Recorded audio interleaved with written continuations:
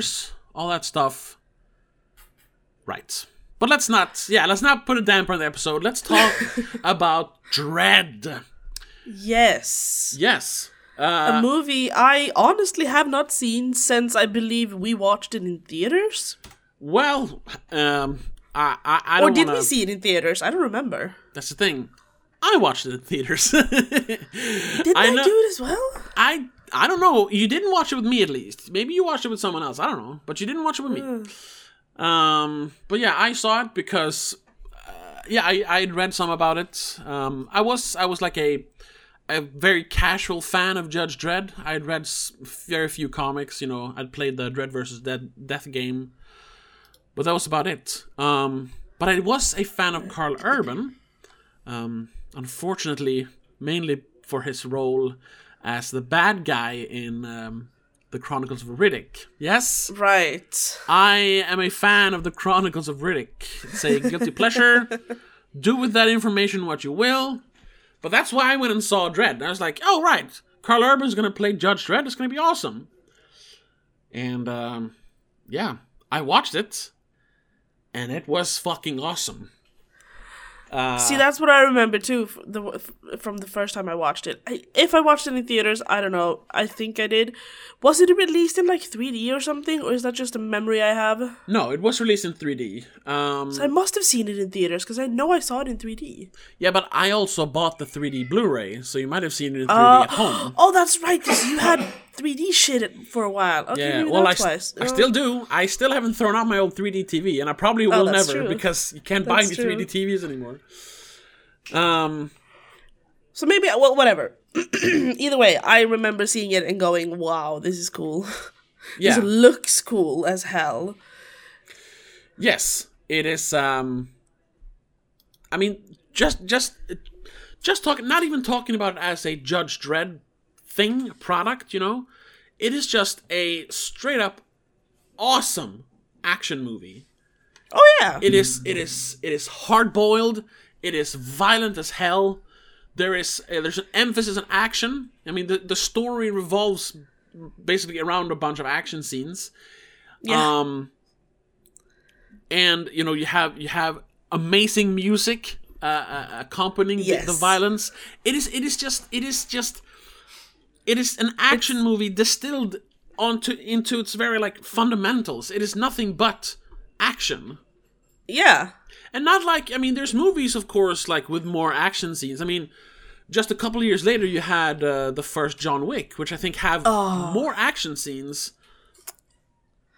But I would still say... And more story. More story, of course, yeah. But that's the thing. Judge Dredd is a very different movie. Which we'll talk about in our Patreon episode, but more on that later. Dredd is still more of a like pure action movie somehow. Yes. Because there's no like emotion behind the action and the violence. There's no, I mean, there's law. That's the only reason. There's no like reasoning for them to be like seeking out people to hurt them or whatever. This is purely bad guy versus good guy. Yeah. And also the fact there's no like the action isn't, other than the slow motion, which is very beautiful.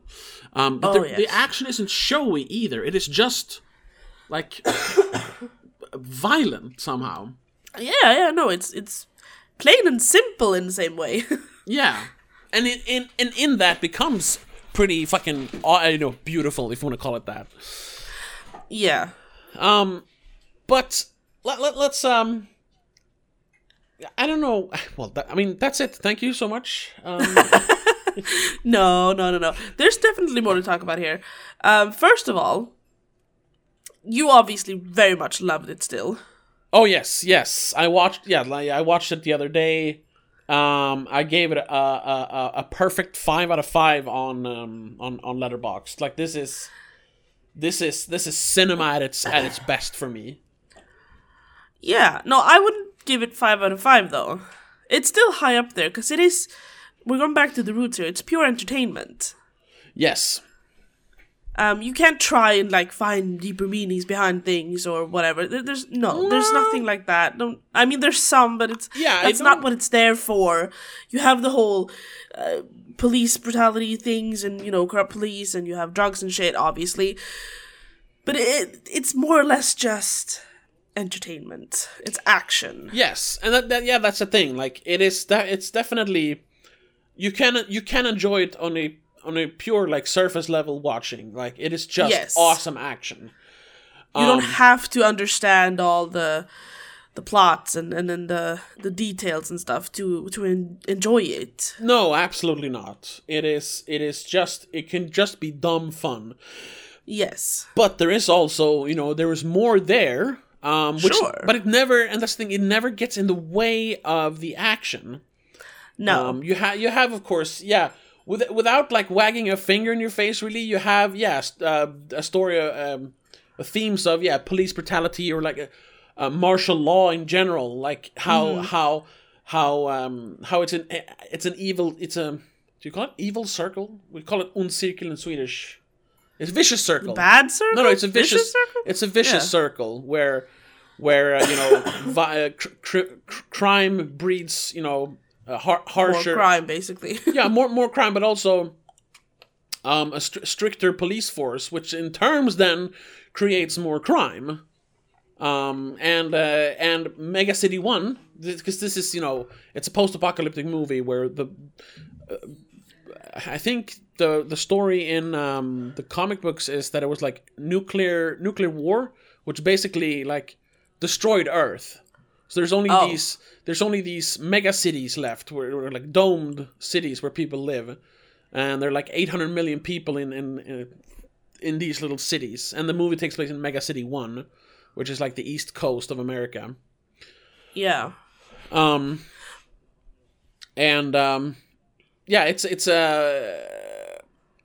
It's both a lawless land where crime is rampant, but that has then also created this super brutal police force with the Dredds, or the judges. The judges. Yeah, judges. That are literally judge, jury, and executioner all at once. Yes. So while they, like they say mentioned in the movie, while they can only respond to about 6% of the actual crimes being reported, those 6% will be dealt with harshly.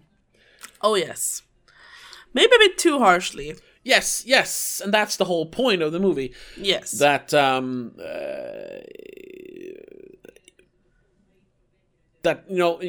both like lawlessness, criminality run rampant will throw a city into ruin, but also martial law or police force running rampant will also it will throw society into ruin, because it's unlivable. You can't have extremes, and you have both extremes in this case. Yeah, you have both extremes here. So when you literally can get like 5 years in prison for illegal possession, for some illegal possession of anything, not even narcotics, you just be like, oh, you don't have a license. I know in the comic book and in the video games, there's like a 6-month jail sentence for illegal possession of unregistered pet. Oh Lord. Yeah, that was the whole thing. You could arrest in that game whenever you're out in like the streets. You can arrest everyone, because everyone has done something. Yeah, I mean, they show it in the movie. Dredd tells the homeless guy, yeah, vagrancy. I mean, if you're not, 2 weeks in ISO you can't sit there. You gotta find a home, or you're going to prison. Yeah. So, and another perfect example of that is, because the sentences are so harsh, criminals will rather try to kill the judges than take their sentences, because that's better than... Because a lot of the sentences, if it's really severe, will be death on the scene. Exactly. So you see how violence breeds more violence, even if it's justified or not, And I think that's like an underlying theme of the movie. Yeah, sure. But it's never... it never chooses a side. It's never like, well, the criminals are just, It's not like Pirates of the Caribbean, where the pirates the criminals are still, the freedom fighters, the ones we root for against the tyrannical East India Company. Because everyone is extreme in this case. Yeah. Except for, I guess, the rookie, Anderson. She's a little bit of a in-between. Yes, and she's, of course, the avatar for the audience. Someone who can see in nuance. Everything isn't just black and white like it is with Mama and Dredd. And that's why we have that character. But yeah, I was going to say also, so yeah, the movie never sides either with the criminals or with the police. I mean, no. I guess technically with the police, because in the end, law triumphs over criminals still. Sure, but they do also point out that, the police are bad as well, because half of them are corrupt. Yeah. Yeah, well, but not only that, like, corruption, the corruption is just showing that the crime is everywhere, even in the Hall of Justice. But just showing how absolutist and brutal the police are. Showing that it won't, it's not a sustainable environment. Yeah. But yes, we have the character of Judge Anderson, which I thought they invented for the movie, but turns out that's actually like its own character in the comics, and she even has her own comics later on. I've never read any of those. Okay. Yeah. Yeah, because she's at least, not to be like rude to Carl Urban, but his character is kind of boring. There's not much to him. No, not in this movie, at least. Probably if you read the comics or play the games, there's more to him. There's more to him, and they hint at more going on with him. This is obviously, like, was supposed to be like the setup for a franchise. Yeah, definitely, obviously. But since people don't have tastes, they went and saw fucking Avengers instead of this. So that's why we live in the dystopian times we live in now, where we never got Dredd 2, but we have 48,000 Marvel movies. Anyway, sorry. Which comic is Dredd from? Like, is it like Dark Horse or something? Shit. Because it's not Marvel, obviously. No. It's not DC, right? I know the actual comic isn't called Judge Dredd. It's called like 2000 AD or something like that. Right. Let's see if it says here somewhere. No, it doesn't.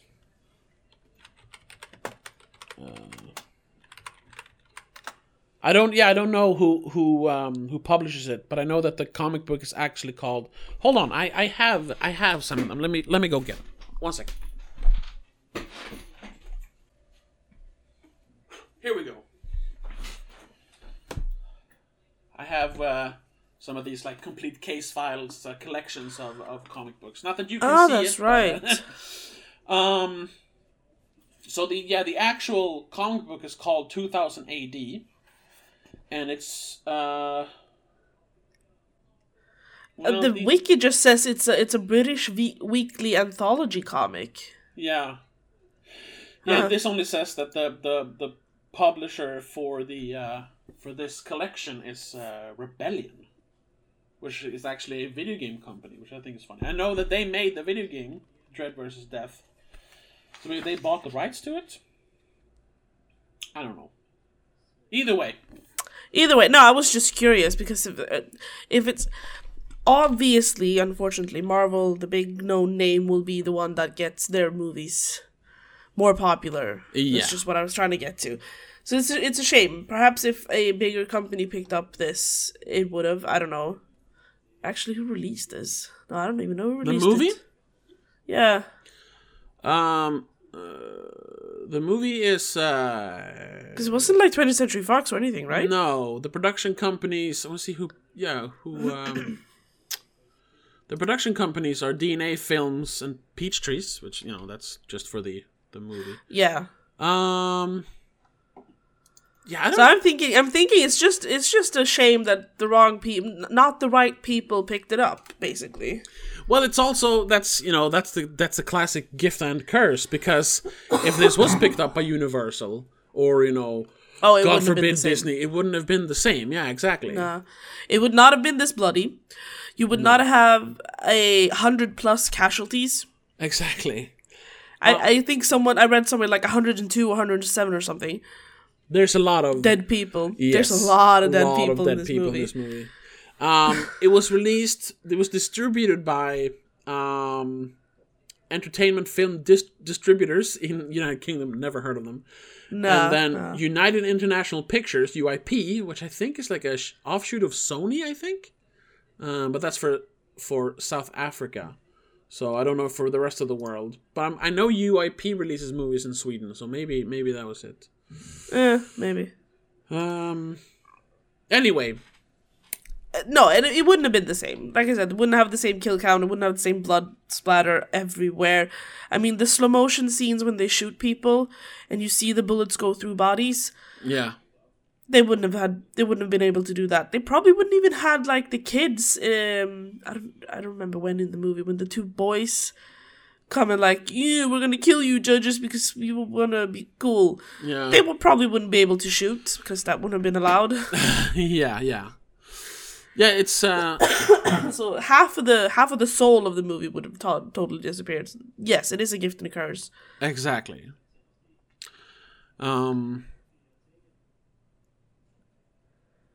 We do, however, have some, despite being a smaller, I guess, it's not a small production, but a lesser known production.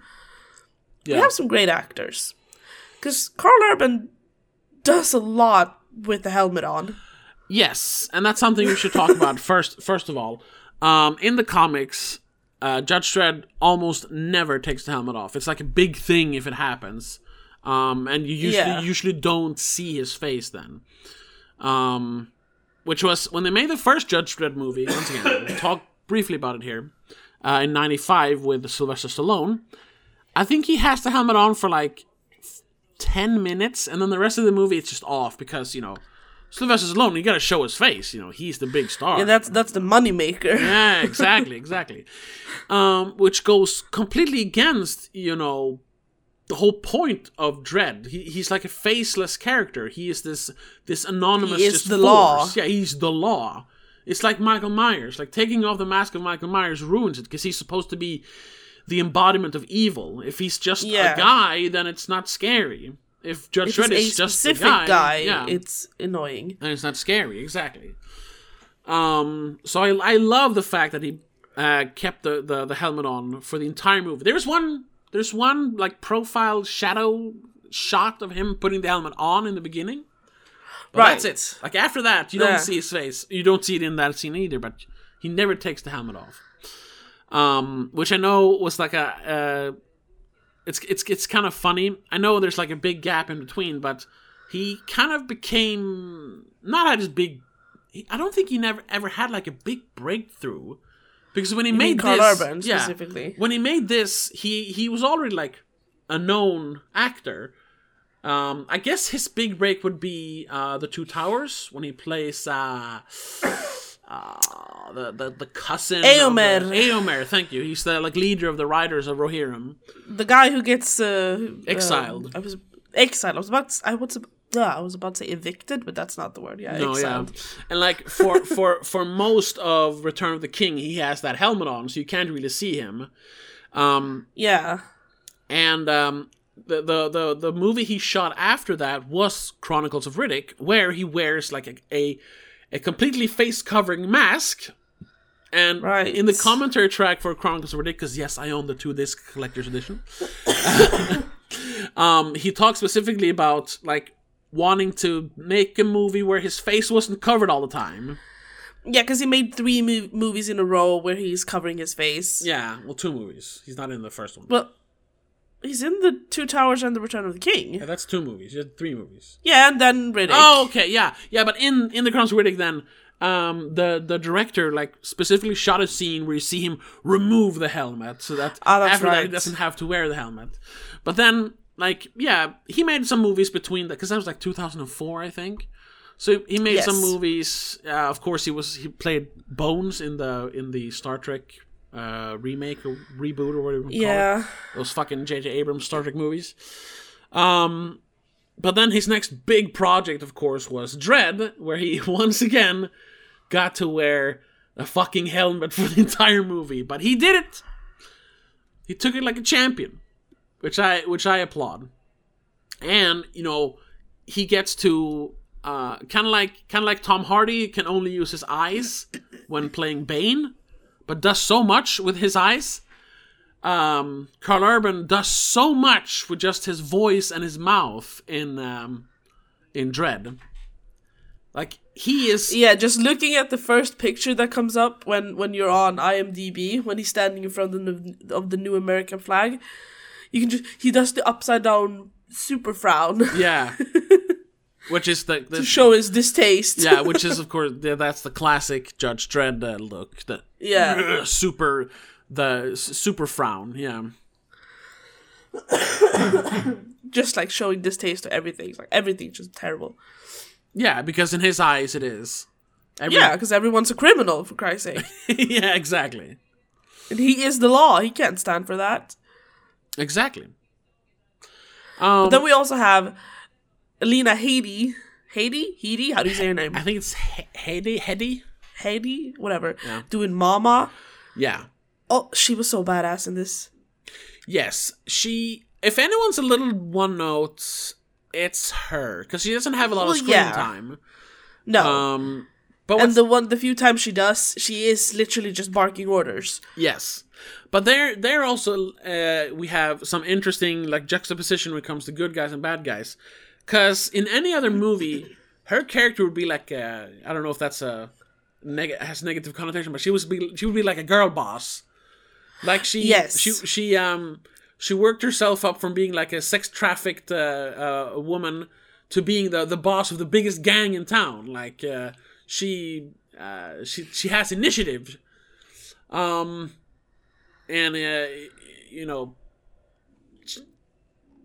it called? Shit. There's a word for it. Anyway, she takes what she wants.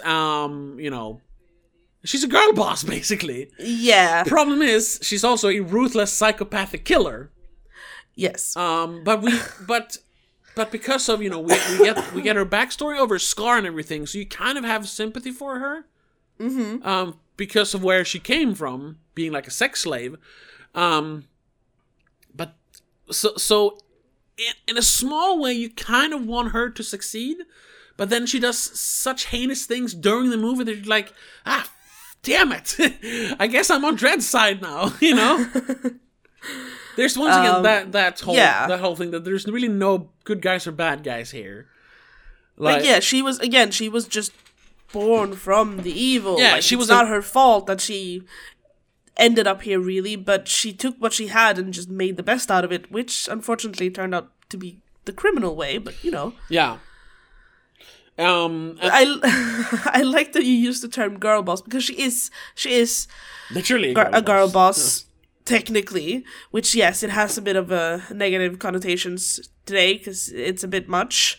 Yeah. The way that has been used. But she is, apparently, according to the trivia here, originally Mama was written as an elderly woman, but Lena Headey convinced Alex Garland to make her a middle-aged person with a male hater personality. A male hater? A hating? Yes. Okay, yeah. Male hater. As in, she hates men. That's kind of funny, which though. I kind of find funny, though, because everyone she works with is a man. Yeah, there's no women in her gang. But that's where she breaks the girl boss thing. If she'd only had women, that would have been girl boss 100%, and I would have hated it. Yeah. She hates men so much that she is allowing them to work underneath her. Yeah, I guess that would be it. And do her biddings.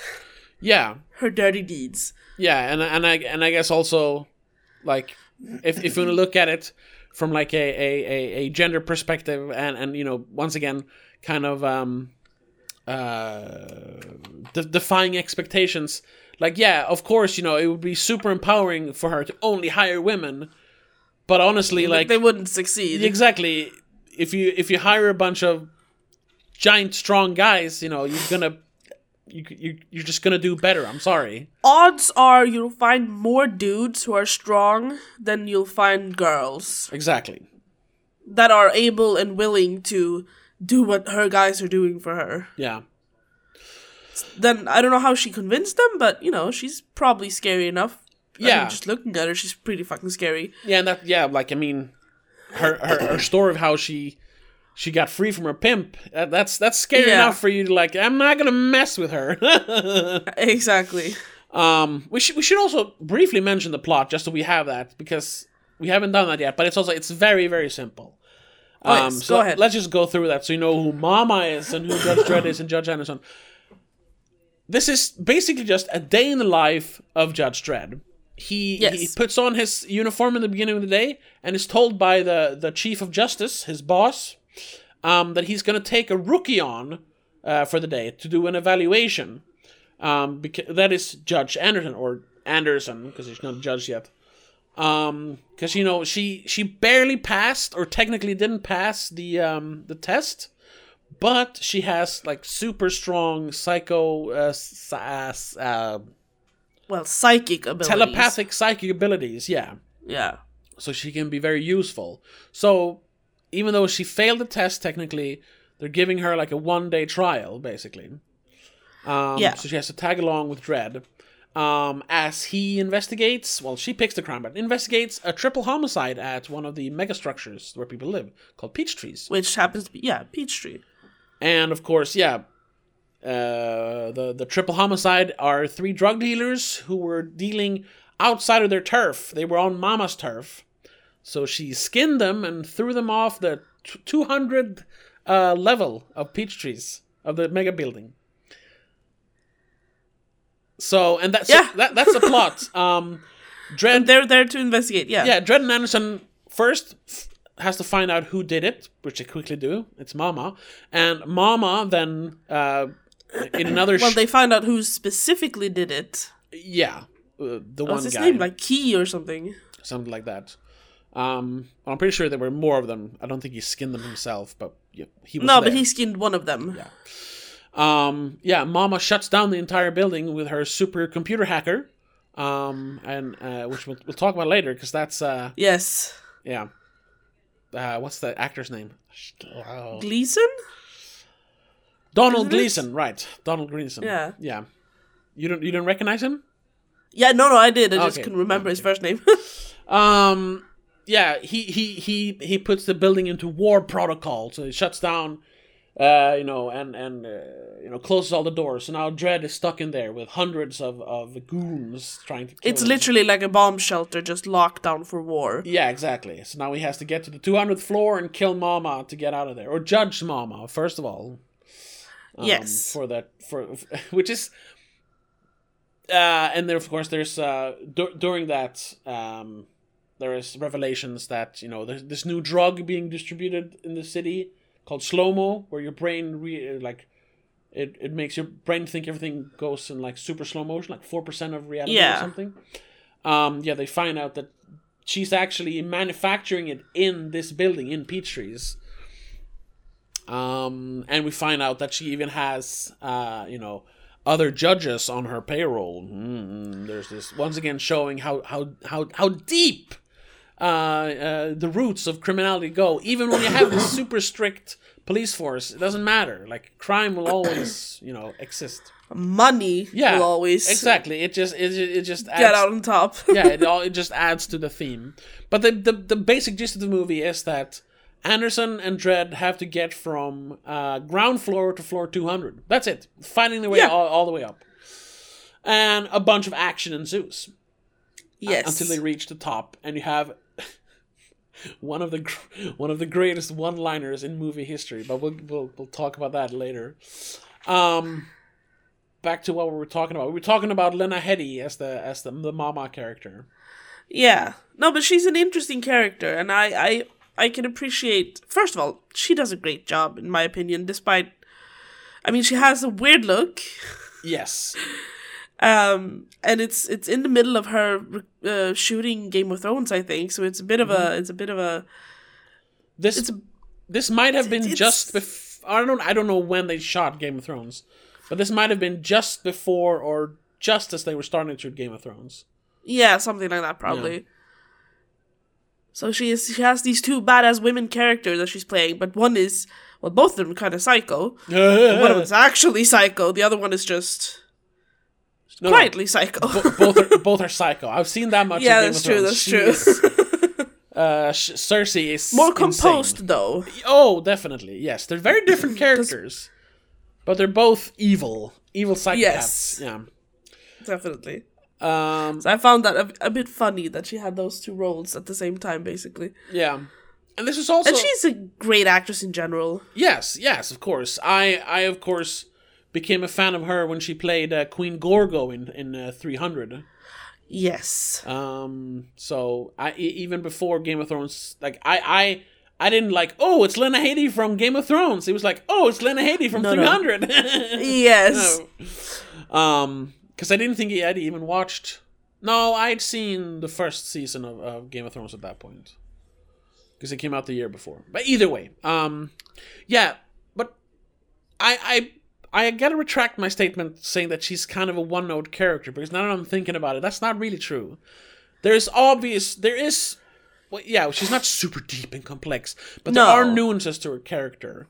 Sure. Another thing where you talk, like, she's a man-hater, definitely comes up in how she, like, a scene which shows both, like, her having sympathy for women in her situation, but also, like, just depriving her goons, her men, from what they want, is the scene where they capture Judge Anderson. Yes. Yeah, they've hinted the whole movie, because they're dragging, they arrest after a drug bust on the 39th floor. Dredd and Anderson are carrying or dragging along the guy who did the skinning, or was part of the skinning. K, not K. Yeah. And he keeps hinting at, like, if I get out of these cuffs, I'm gonna do this and this and that to you. Oh yeah. Anderson. Yeah. He even makes her, like, read his mind, and so she can see what he's imagining. Yeah. And it's enough for her to get properly freaked out. So when she gets captured, it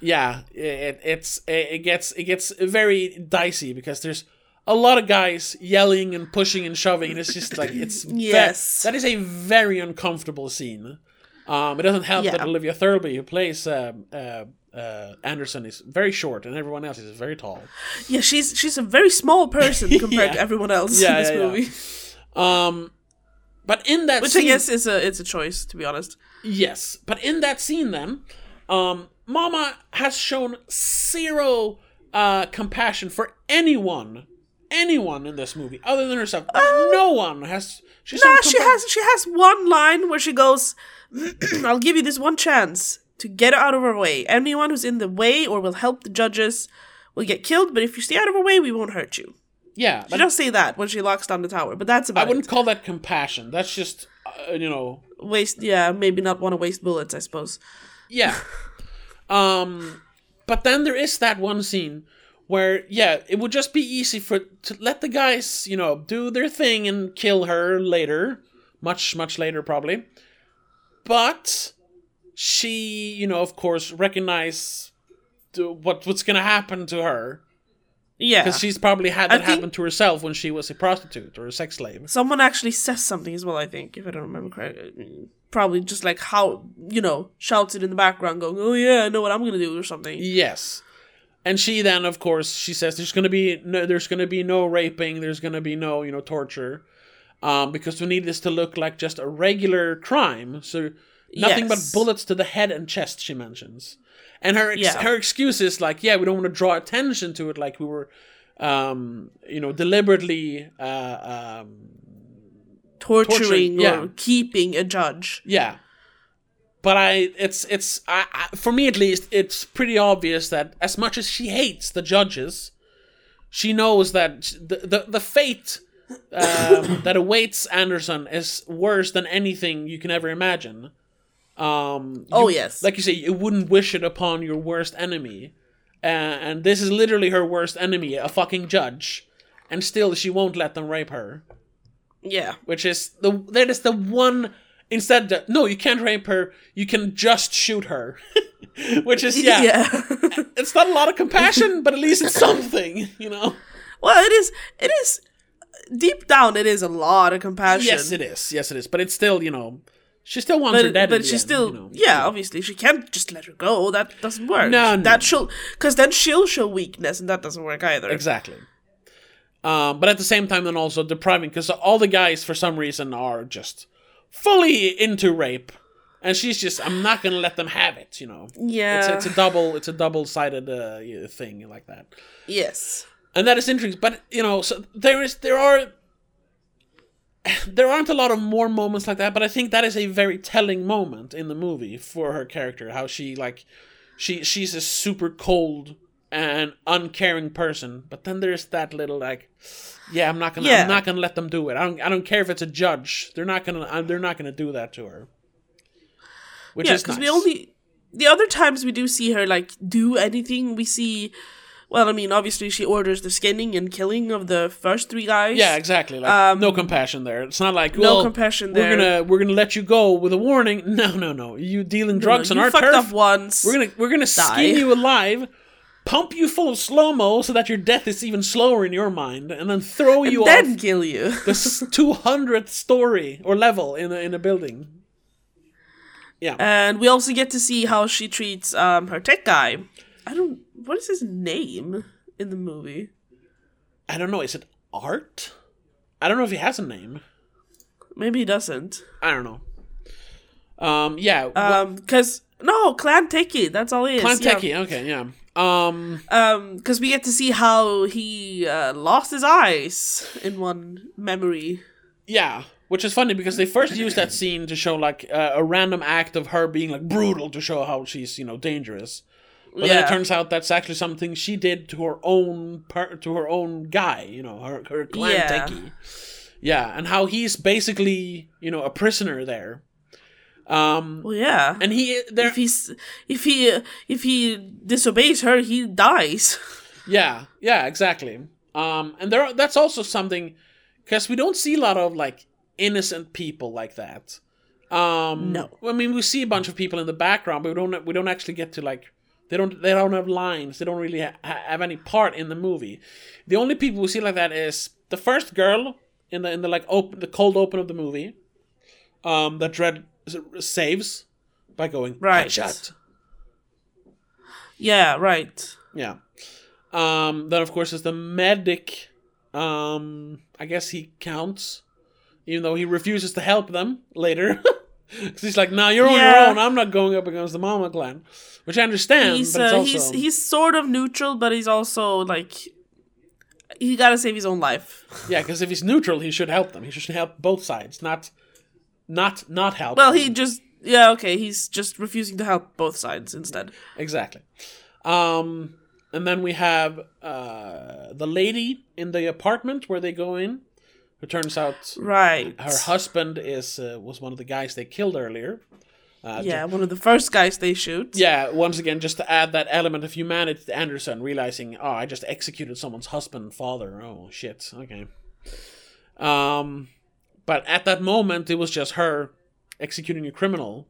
But then just said, oh, shit, they're actually people. There's consequences to her action. Yeah. And then there is the tech guy. Yes. Who she actually lets go, even though, she has been helping the Mama clan. But, she mentions in that scene, I think, he's as much a prisoner as anyone else. Yeah. Or a victim, I suppose. And also, she points out that she's not a judge, so... Yeah. By then, she's definitely not a judge. Yeah, because it's later in the movie when she has been captured by the clan, and they've taken her gun and everything, which... Yeah, she's broken so many codes. Yeah, losing your gun is an automatic fail. So, yeah, but that's the only scene where we see one of the few scenes where we see Mama do anything other than just bark orders. She literally breaks his eyeballs so she can replace them with these tech implant thingies. Yeah, which have I guess zoom function, little cameras or something. Yeah. And that guy is played by Donald Gleason. Yes. Before he, once again, I don't know if he's really ever blown up, but he's definitely an actor that I have come to appreciate more and more, watching movies he's made. And it feels like it's such a he's sort of like, well, I guess he blew up with The Last Jedi when he plays, he's in The Force Awakens as well, but he's the yelly guy from the First Order. Do you know? Yeah, I don't remember. I don't remember he's in any of the Star Wars movies. He's in the I don't remember his name. I remember him from the two Harry Potter movies he's in. Well, yeah, of course. And Ex Machina. Yes, and but what is he? He's General Hux in Star Wars. Thank you, Force General Awakens. Hux. Right. He's the guy who's yelling all the time. Yeah, I don't remember that character. Oh, nah. Okay. Yeah, I just think that he has done a bunch of like interesting choices as an actor. Yeah, he started out in the Harry Potter movies as the oldest Weasley brother, right? Yes. Yeah. But then he went on to other than Star Wars, hasn't really made a lot of mainstream movies. Like he made this. He was in Ex Machina. He was in something else. He does some like random British productions. Yeah. And some of them are like they're at least names you recognize. They're movies you see the poster somewhere if you go to cinemas at least. But yeah, you kind of forget. You're like, oh, that's that guy. But unless you were like us who watch movies all the time and remember names, you probably won't remember his name, which is unfortunate. Yeah. Because he's, for what I've seen him in, he's pretty good. Yes, I don't. He's not listed in the cast, or in the top cast, which I find really strange. No, he's way further down. So once again, like it feels like he should be more of a notable name nowadays, but I guess he isn't. There he is, Donald Gleason. I'm actually having issues finding Dredd on his list. There we go. Oh, right, he's in Frank as well. That was Frank I was forgetting about. Yes. He's in that giant production of Anna Karenina from 2012 that I never watched. Oh, and then I saw him. I watched a random Netflix movie or random movie on Netflix called Crash Pad, where he plays like this loser stoner guy. Which that movie wasn't great, but he was amazing in it. Nice. He's kind of like Carl Urban. He never really had a big break, but most of the things he's in, he's great in. Yeah. Yeah. Including this, where he's barely recognizable. It's just, you really see how much of like a person's face is in his eyes, because they change his eyes, the color of his eyes. That's basically it. Yeah, he has a little longer hair. And I can barely recognize him in that role. Which then also shows, of course, that he's a good actor to really sink into that role. Perhaps that's why we don't recognize him, because he becomes the character instead of just being an actor playing the character. He's a character actor. Yeah, maybe that's it. Yes. Yeah. But I was looking at the other, because I don't recognize Olivia Thirlby. No, who plays Anderson. I cannot say that I've seen her in anything other than this. No, I probably have, but I didn't pick it up that it is her. She hasn't done any big stuff after this. I mean, there's stuff she's been in. She was in Juno before it. She's the best friend, Juno's best friend. Oh. The girl in the infamous scene. Yo, I'm pregnant. Ugh, that sucks. Yeah, I know. One of the worst scenes in movie history. I know that movie. Everyone loves that movie. I can't stand it.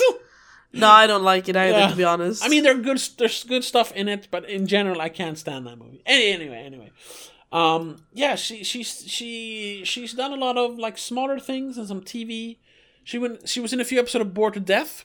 That's a good show though. So there's that. I think her big thing now is that she was in that Y the Last Man TV show. But I don't know how popular that was. I watched a little bit of it. I remember I mistook her for another actress. What's her name? Not Anna Faris. Hold on. Yeah, I don't know. You could. She doesn't remind me of anyone. I will say she looks better as a blonde than she does in her profile pic on IMDb. Not her shade of hair. I guess she does a pretty good job. I'm honestly glad that she's doing things still, because she has one in post-production, Oppenheimer, and one in filming. Yeah, that's true. She's in the new Nolan movie. That's a yes. Even if it's a small role, that's big. You know, being in a Nolan movie. I got her mixed up with Selma Blair, if you remember her. Selma Blair? Wait, yeah. From Cruel Intentions and the Hellboy movies.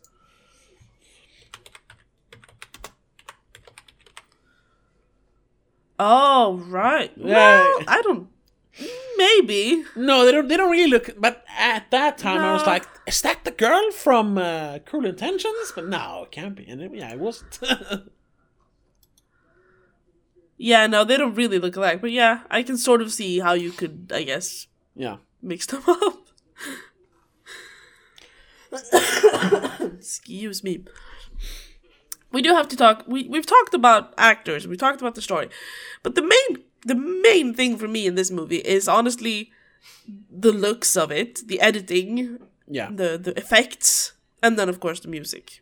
Yes, that's what sold me on this movie mostly. Because rewatching it, I was not super psyched. I was like, yeah, this is action. I've seen this before. Like, cool. We see some blood. Yay. Back in 2012, yes, that would have been much more interesting. Nowadays, we've seen this a lot. It's not as jarring, I suppose, as it was back then. Yeah, and it was also, I mentioned John Wick before, because this came out 2 years before John Wick. Right. It was in the time when action was kind of in a slump. The action genre was in a slump. Because, you know, yes. we had all the great action of the 80s and, like, the first half of the 90s. You know, all the Schwarzenegger movies, Stallone movies, Van Damme, even Seagal movies, some of them. You can't deny it. They're great action movies. But then there was the death in the 2000s, where you had The Matrix in 99. Yeah. And after that, everyone tried to do The Matrix. So it wasn't this... It's a great action movie. It has amazing action scenes, but you know, it's more. It's kind of like when we talk about that dreaded... It's elevated action. Exactly, I was gonna say that dreaded term, elevated horror. People try to make elevated action in the 2000s, and we kind of, with a few exceptions, of course, we didn't have that great slew of like fun, dumb action in the 2000s. There were some, of course, but you know, we had more like adventure movies or thrillers and stuff like that. But then in 2014, and of course there was always the B movies. There was always B action movies, but they weren't great. Yeah, they're always going to be They weren't in the mainstream. They weren't big productions. They were like shitty $10 million movies. But then we got John Wick in 2014, and it just rebirthed the action genre. And really changed it up to have, not just have people like, oh, I'm going to shoot you, but no. Very, very involved, technical, like complex action scenes with hand-to-hand combat, gun fu, and everything. There's choreography behind it. It's not just shoot in that general direction and we'll edit it. Yeah, but just before that, and I think that is why people don't, when they talk on modern action movies, a lot of people forget about Dredd because it came out just before John Wick. Yes. But it came out there. It came out just, you know, there was another great action movie, but it's also one that gets forgotten because it's part of a franchise which people in general don't like. The year before Dredd, we had Fast and Furious 5, which is oh, that's right, an amazing action movie, but it's in this niche franchise, Fast and Furious. Yes. So people don't think about it. It's also a bit, you kind of forget. You see Fast and Furious as a whole. You don't see Fast and Furious as individual movies, unfortunately. But for us, the fans, we know that the fifth one is still like in the like top 3, especially when it comes to action. The goddamn train sequence in that movie. Yeah, check out our episodes on that. Yes, we have 3 episodes on that. Yeah, we have like 2 giant episodes where we talk about the first 8 movies, and then we have one for the 9th movie. Yeah. Check that out. We talk more about that. But anyway, yeah, so, and then we had Dredd, which it was hailed for its action, but nobody Dredd, yes, Yeah, hailed, not failed. yeah, that's true. Yeah, hailed. Yeah, But so few people saw it, and like we said, it came out in that time when people didn't really care about that kind of action. So we kind of got forgotten, which is sad because, like we mentioned earlier in this episode, the action is amazing. Yes, I have a feeling that it's also a bit too brutal for 2012. Might be. Maybe a lot of people were a bit too sensitive to that because we haven't had a lot of blood and gore on action. Like if you go to a horror film, you can sort of accept it because you're more or less people are gonna die at least. In an action movie, I don't remember exactly, but I have a feeling you didn't have a lot of blood back then. No, even R-rated action movies back then, they weren't that gory. Like this is straight up gory sometimes. Even though the blood is very bright in this movie because of the lighting, and it's a choice. And because it's like 99% CGI. Yes. It's still a lot of blood and a lot of gore. And those both disgusting and beautiful shots in slow motion where bullets just go through people's cheeks and explode out on the other side. Yeah, with the stomach that ripples. Yeah, there's a lot of like flesh moving in this movie. Yeah, but it's because they want to show off the effect of slow-mo. Yeah. Like really show it off. And also I think really it's a great way to work slow motion into your movie without just being slow motion. Yes. Just like bullet time. They give it a reason. Yeah, like bullet time was a thing in the Matrix because they were faster than normal human beings. That's why they could move in slow-mo, or the world felt like slow motion. And here it is because it's this drug going around making people move slowly. But it's also then a way to they are in slow motion. Yeah, it's also a way to emphasize the violence and really point out like, these are policemen walking in doing a drug bust. But we get to see in exquisite detail how they just shoot people on sight. Like, once again, adding to that theme of brutality. And you're like, something's off about this.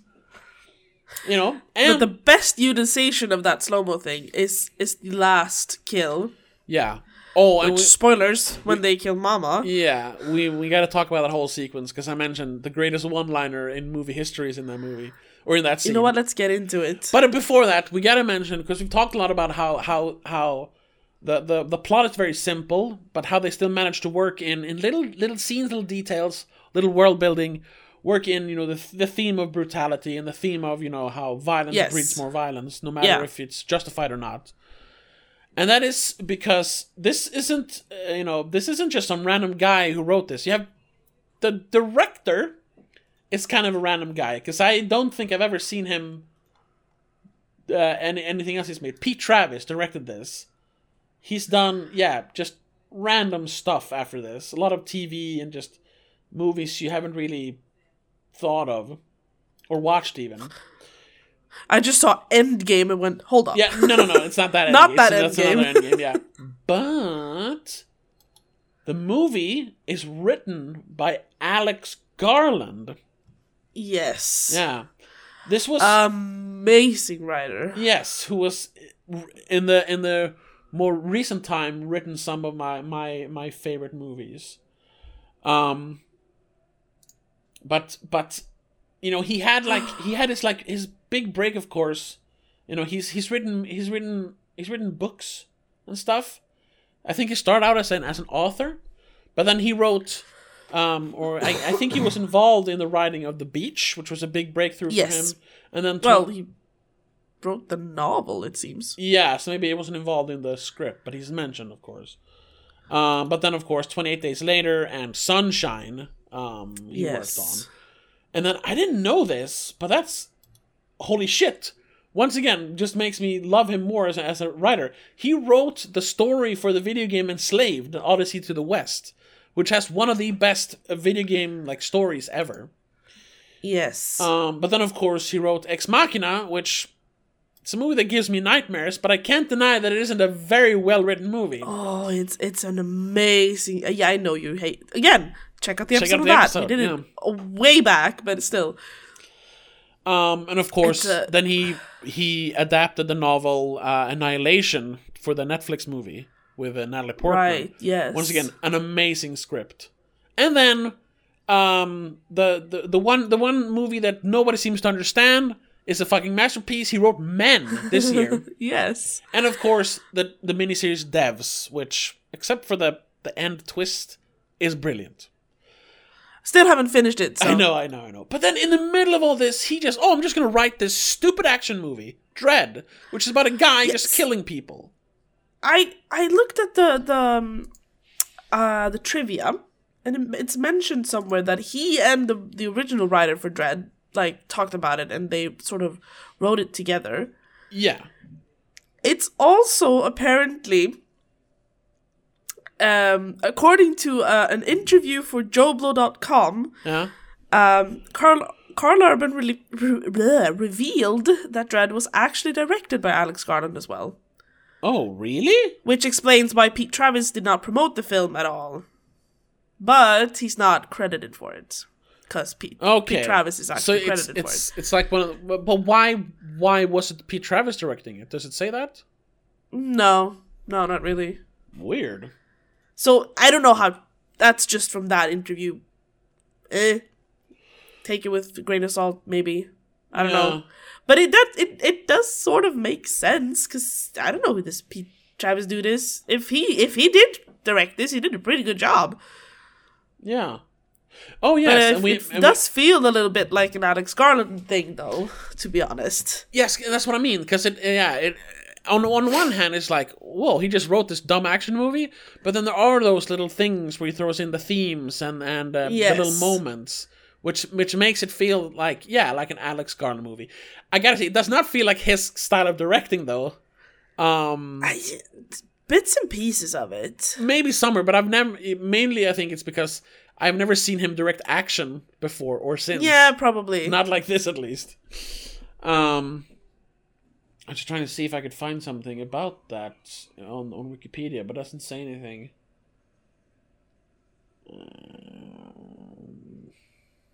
No. Ooh. But I did. Again, something I should have known before this, but Anthony Dodd Mantle is actually the guy who was a cinematographer in the movie, and he has done some beautiful movies. So that makes sense now, having seen this movie. But yeah, so that's what I wanted to mention. Like, that's why this movie, I think, feels like elevated. It's not just dumb action. Yes, because they had a guy who knows how to write like a proper story, not just guy jumps, guy shoots, guy does a cowboy roll. Now he knows how to write a compelling story and compelling characters. Which that should really be the way you write every movie. It doesn't matter if you're doing like an action movie or you're doing a comedy or something that quote unquote dumb. Yeah, get a smart guy or girl to write it. And you can make it dumb, but just let them put their stuff in there, A smart person. A smart person, a smart writer, yeah. Yes. And then you will get a perfect movie like Dredd, which is both dumb entertainment, but also makes you think a little bit, makes you think, Yeah. And just to then round out where I think the ending is kind of works on both those levels. It's both dumb, but it's also, once again, makes you think a little bit. Because it ends, of course, with them reaching Mama's lair, or whatever. Yes. Up on level 200. Where she makes her last stand by making herself a dead man's trigger for a bomb. Classic, like, you can't kill me. If I die, the entire building explodes. Haha, Batman. Yes. It's very dastardly. But here's where like the character of Dredd really shines, because Mama has at this point she has committed so many crimes. Yes. Like obviously, if we find out she's not just like a murderer, she's a drug kingpin. She's a slave trader, basically, with the clan taking everything. She's tried to. She's murdered so many people. She's this despicable human.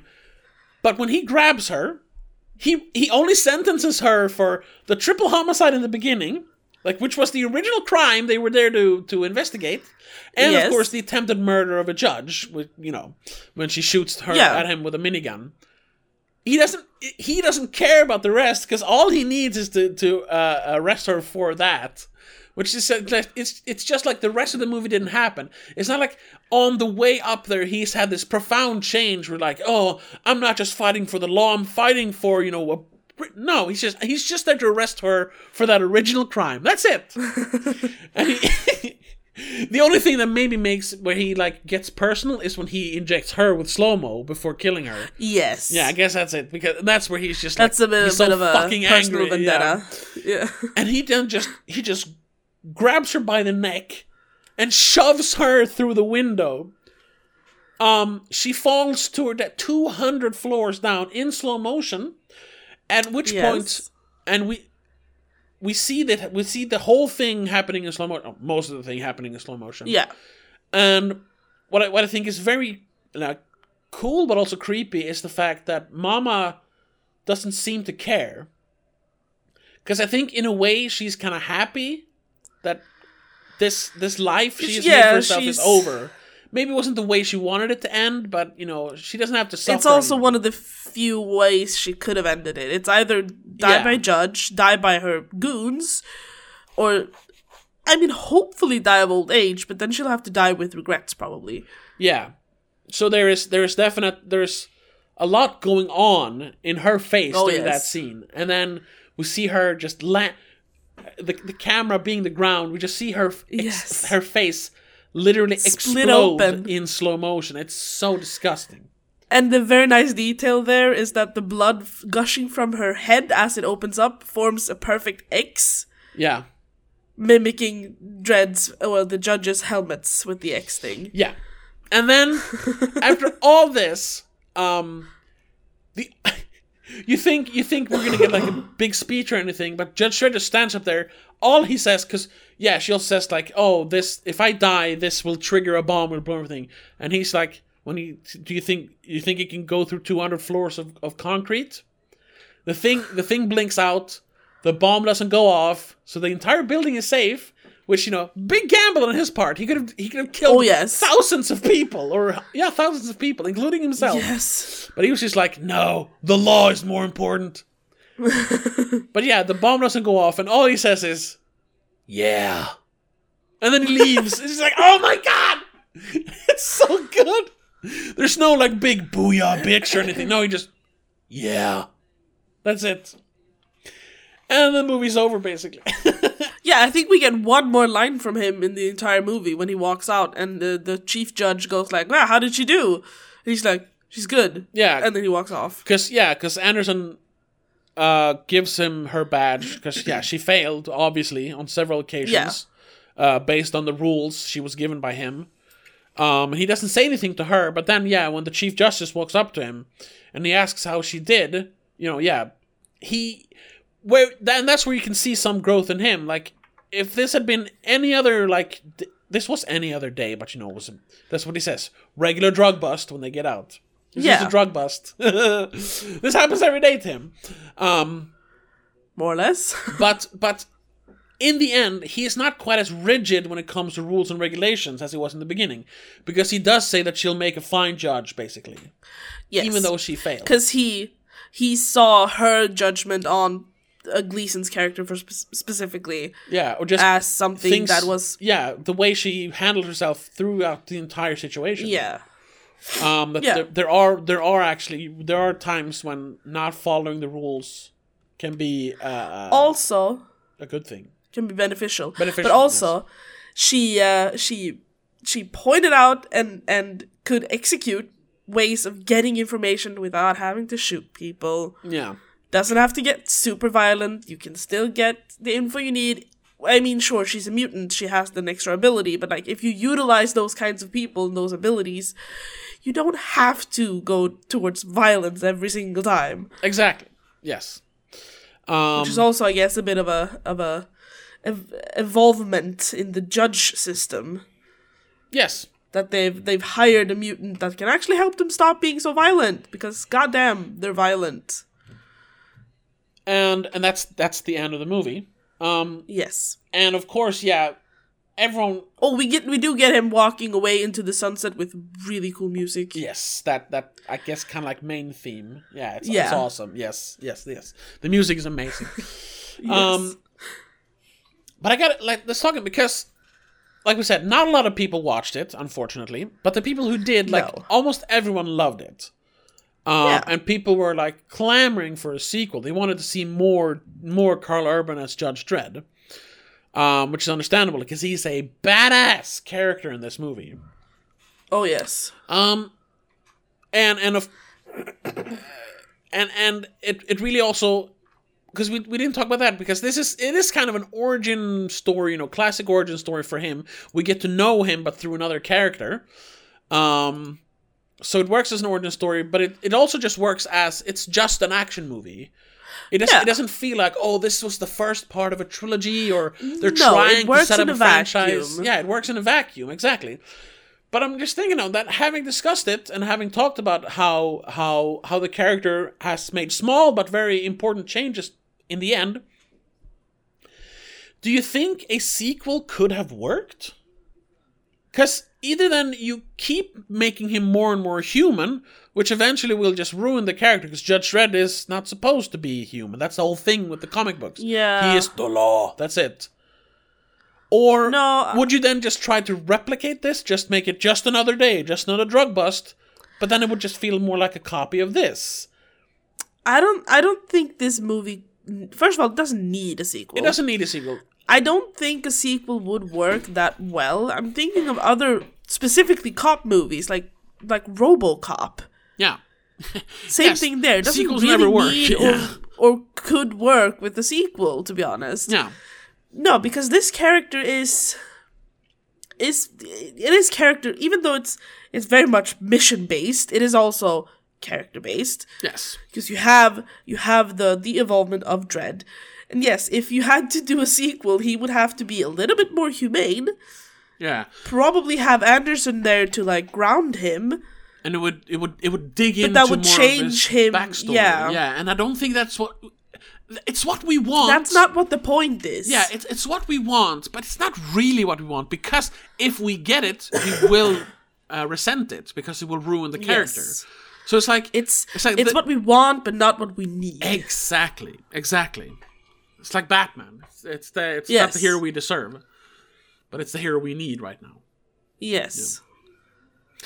Yeah. Batman is a bit like that as well, to be honest.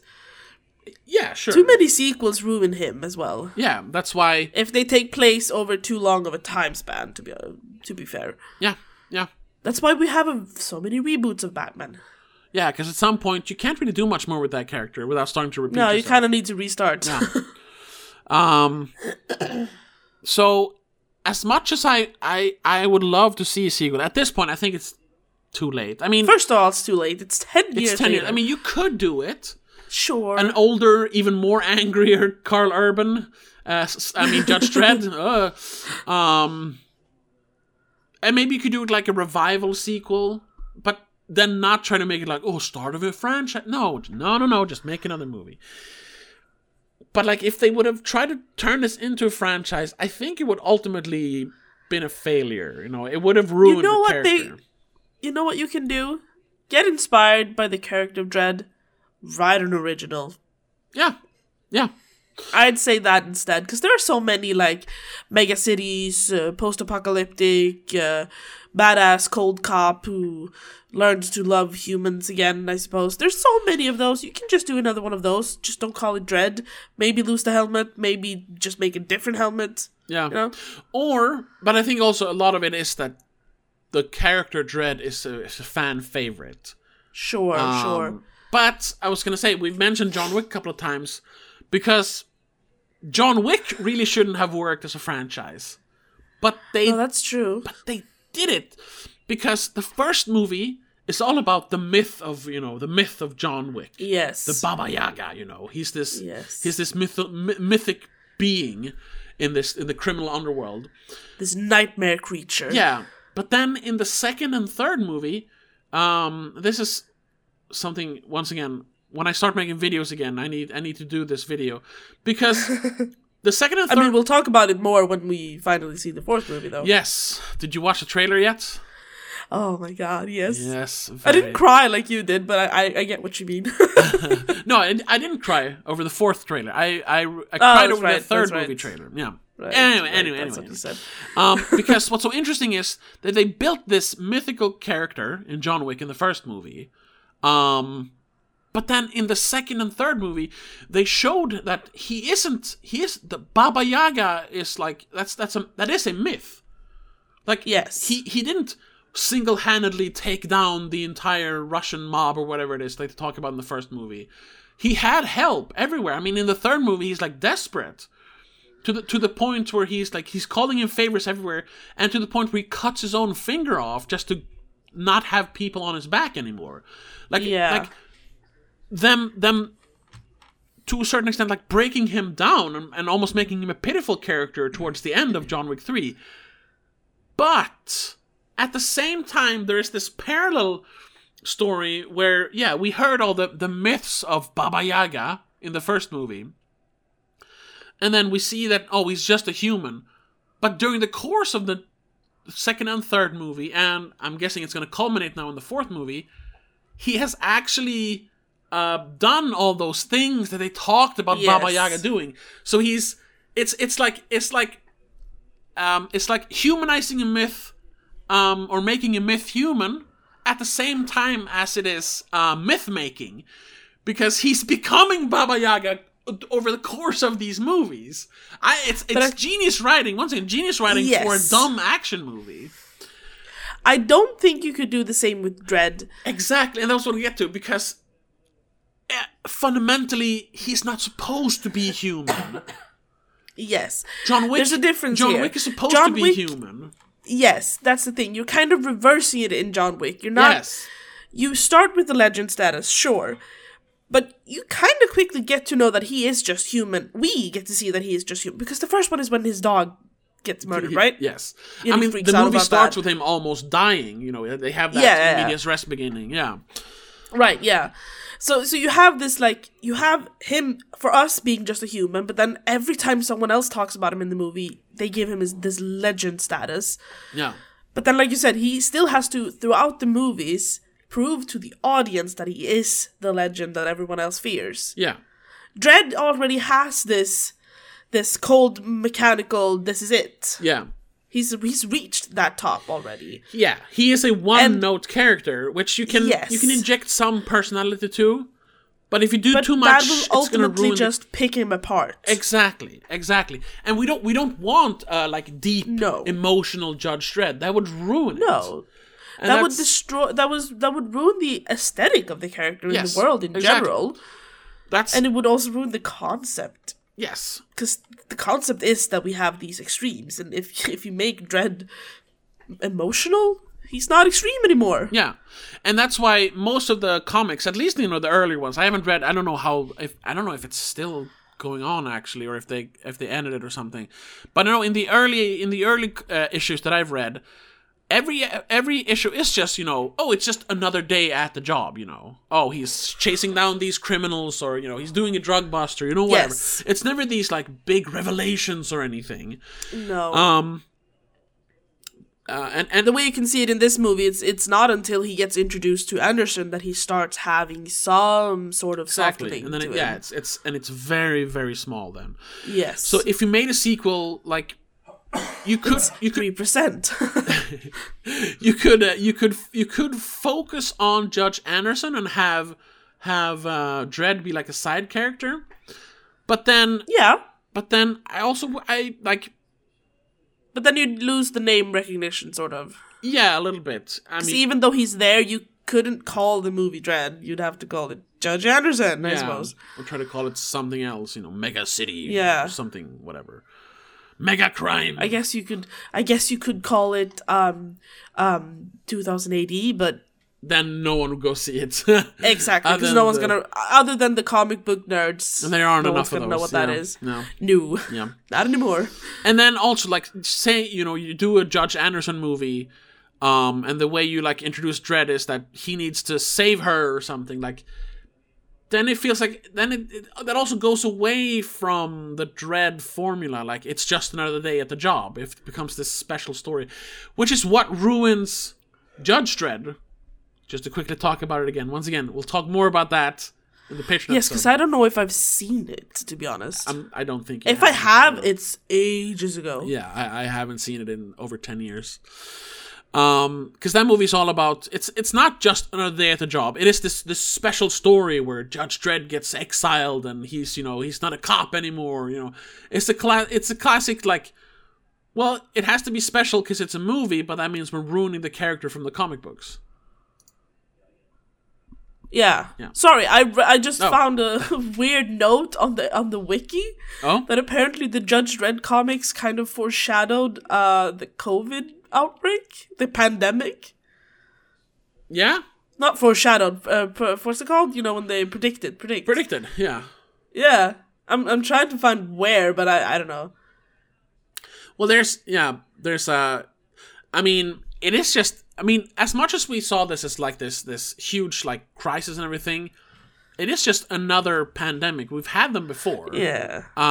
They usually pan out the same way. Like, fucking Black Plague, Spanish flu. It's just we haven't really it's had just a that we big haven't one had in something modern like times. this. Yeah, in modern times, exactly. where media can propel it the way it has. Because there's I don't remember the name of the episode, but there's a Simpsons episode which not only predicts COVID, it predicted that Donald Trump would be president during the COVID pandemic. Yes. I think it's Marge Goes to Jail. I think there's I don't remember. There's a wonderful Red Letter Media video about it. So just look up Red Letter Media Simpsons, I suppose.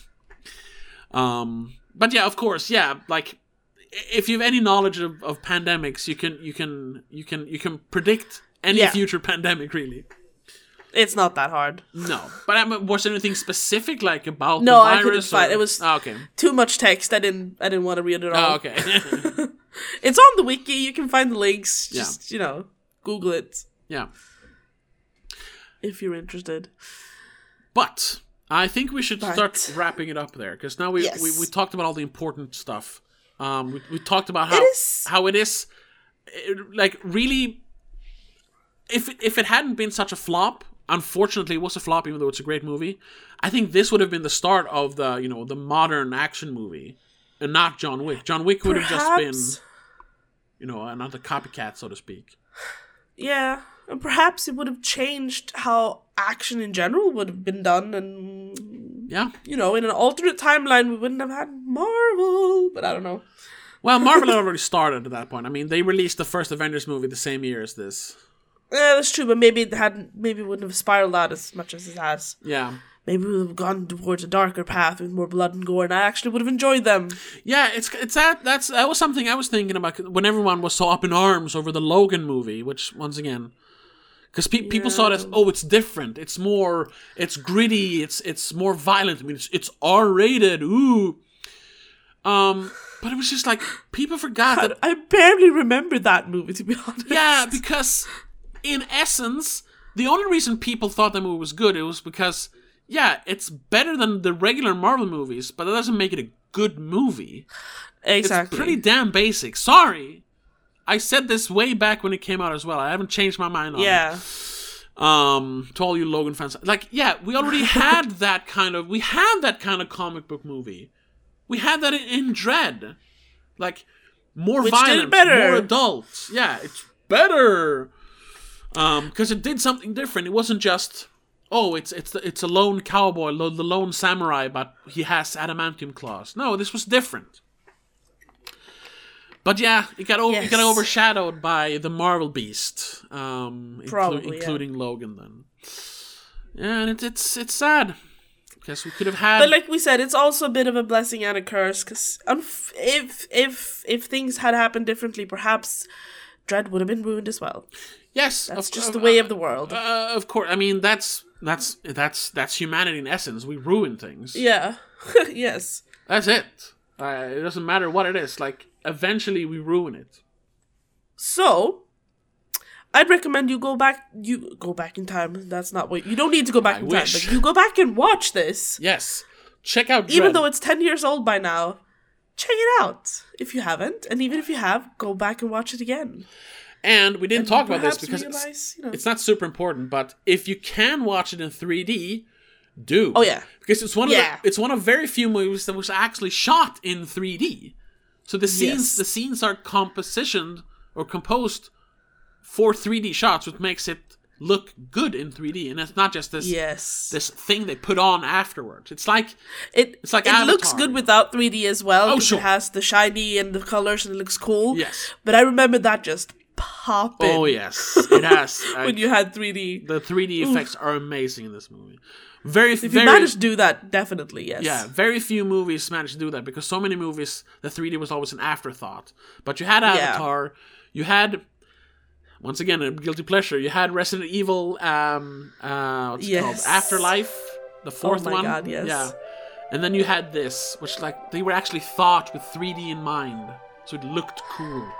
And the Oz, right? The yes. I'm pretty sure that was shot with 3D in mind. Yeah, I think so. Good looking movie. Same era. yeah, it is. Yeah. But anyway, so check Dredd out. We need to check out the Patreon for our Judge Dredd episode. Which comes out on Monday, I think. Yes, we're going to talk about the 1995 Sylvester Stallone debacle, which is Judge Dredd. Yes. That could be quite an interesting episode. So yeah, check us out. And in general, stay tuned for future episodes. We have all of November and December planned out to finish the year off strong, hopefully. Yes. So thank you so much for listening. Once again, patreon.com/domagazine. But we'll see you in the next episode. And until then, have a good one. Bye. The Spoiler Cast is part of Please Don't Make a Scene. It is hosted by Tobias Vedén and Rebecca Vedén. Produced and directed by Tobias Vedén. Executive producer is Annika Vedén and Laura Kinney. Also a huge shout out to all our patrons. Laura Kinney, Mom, Dad, Mom and Mac. If you want to join our Patreon, check us out on patreon.com/don'tmakeascene. Get exclusive episodes, commentary tracks, and much, much more. Support independent podcasting.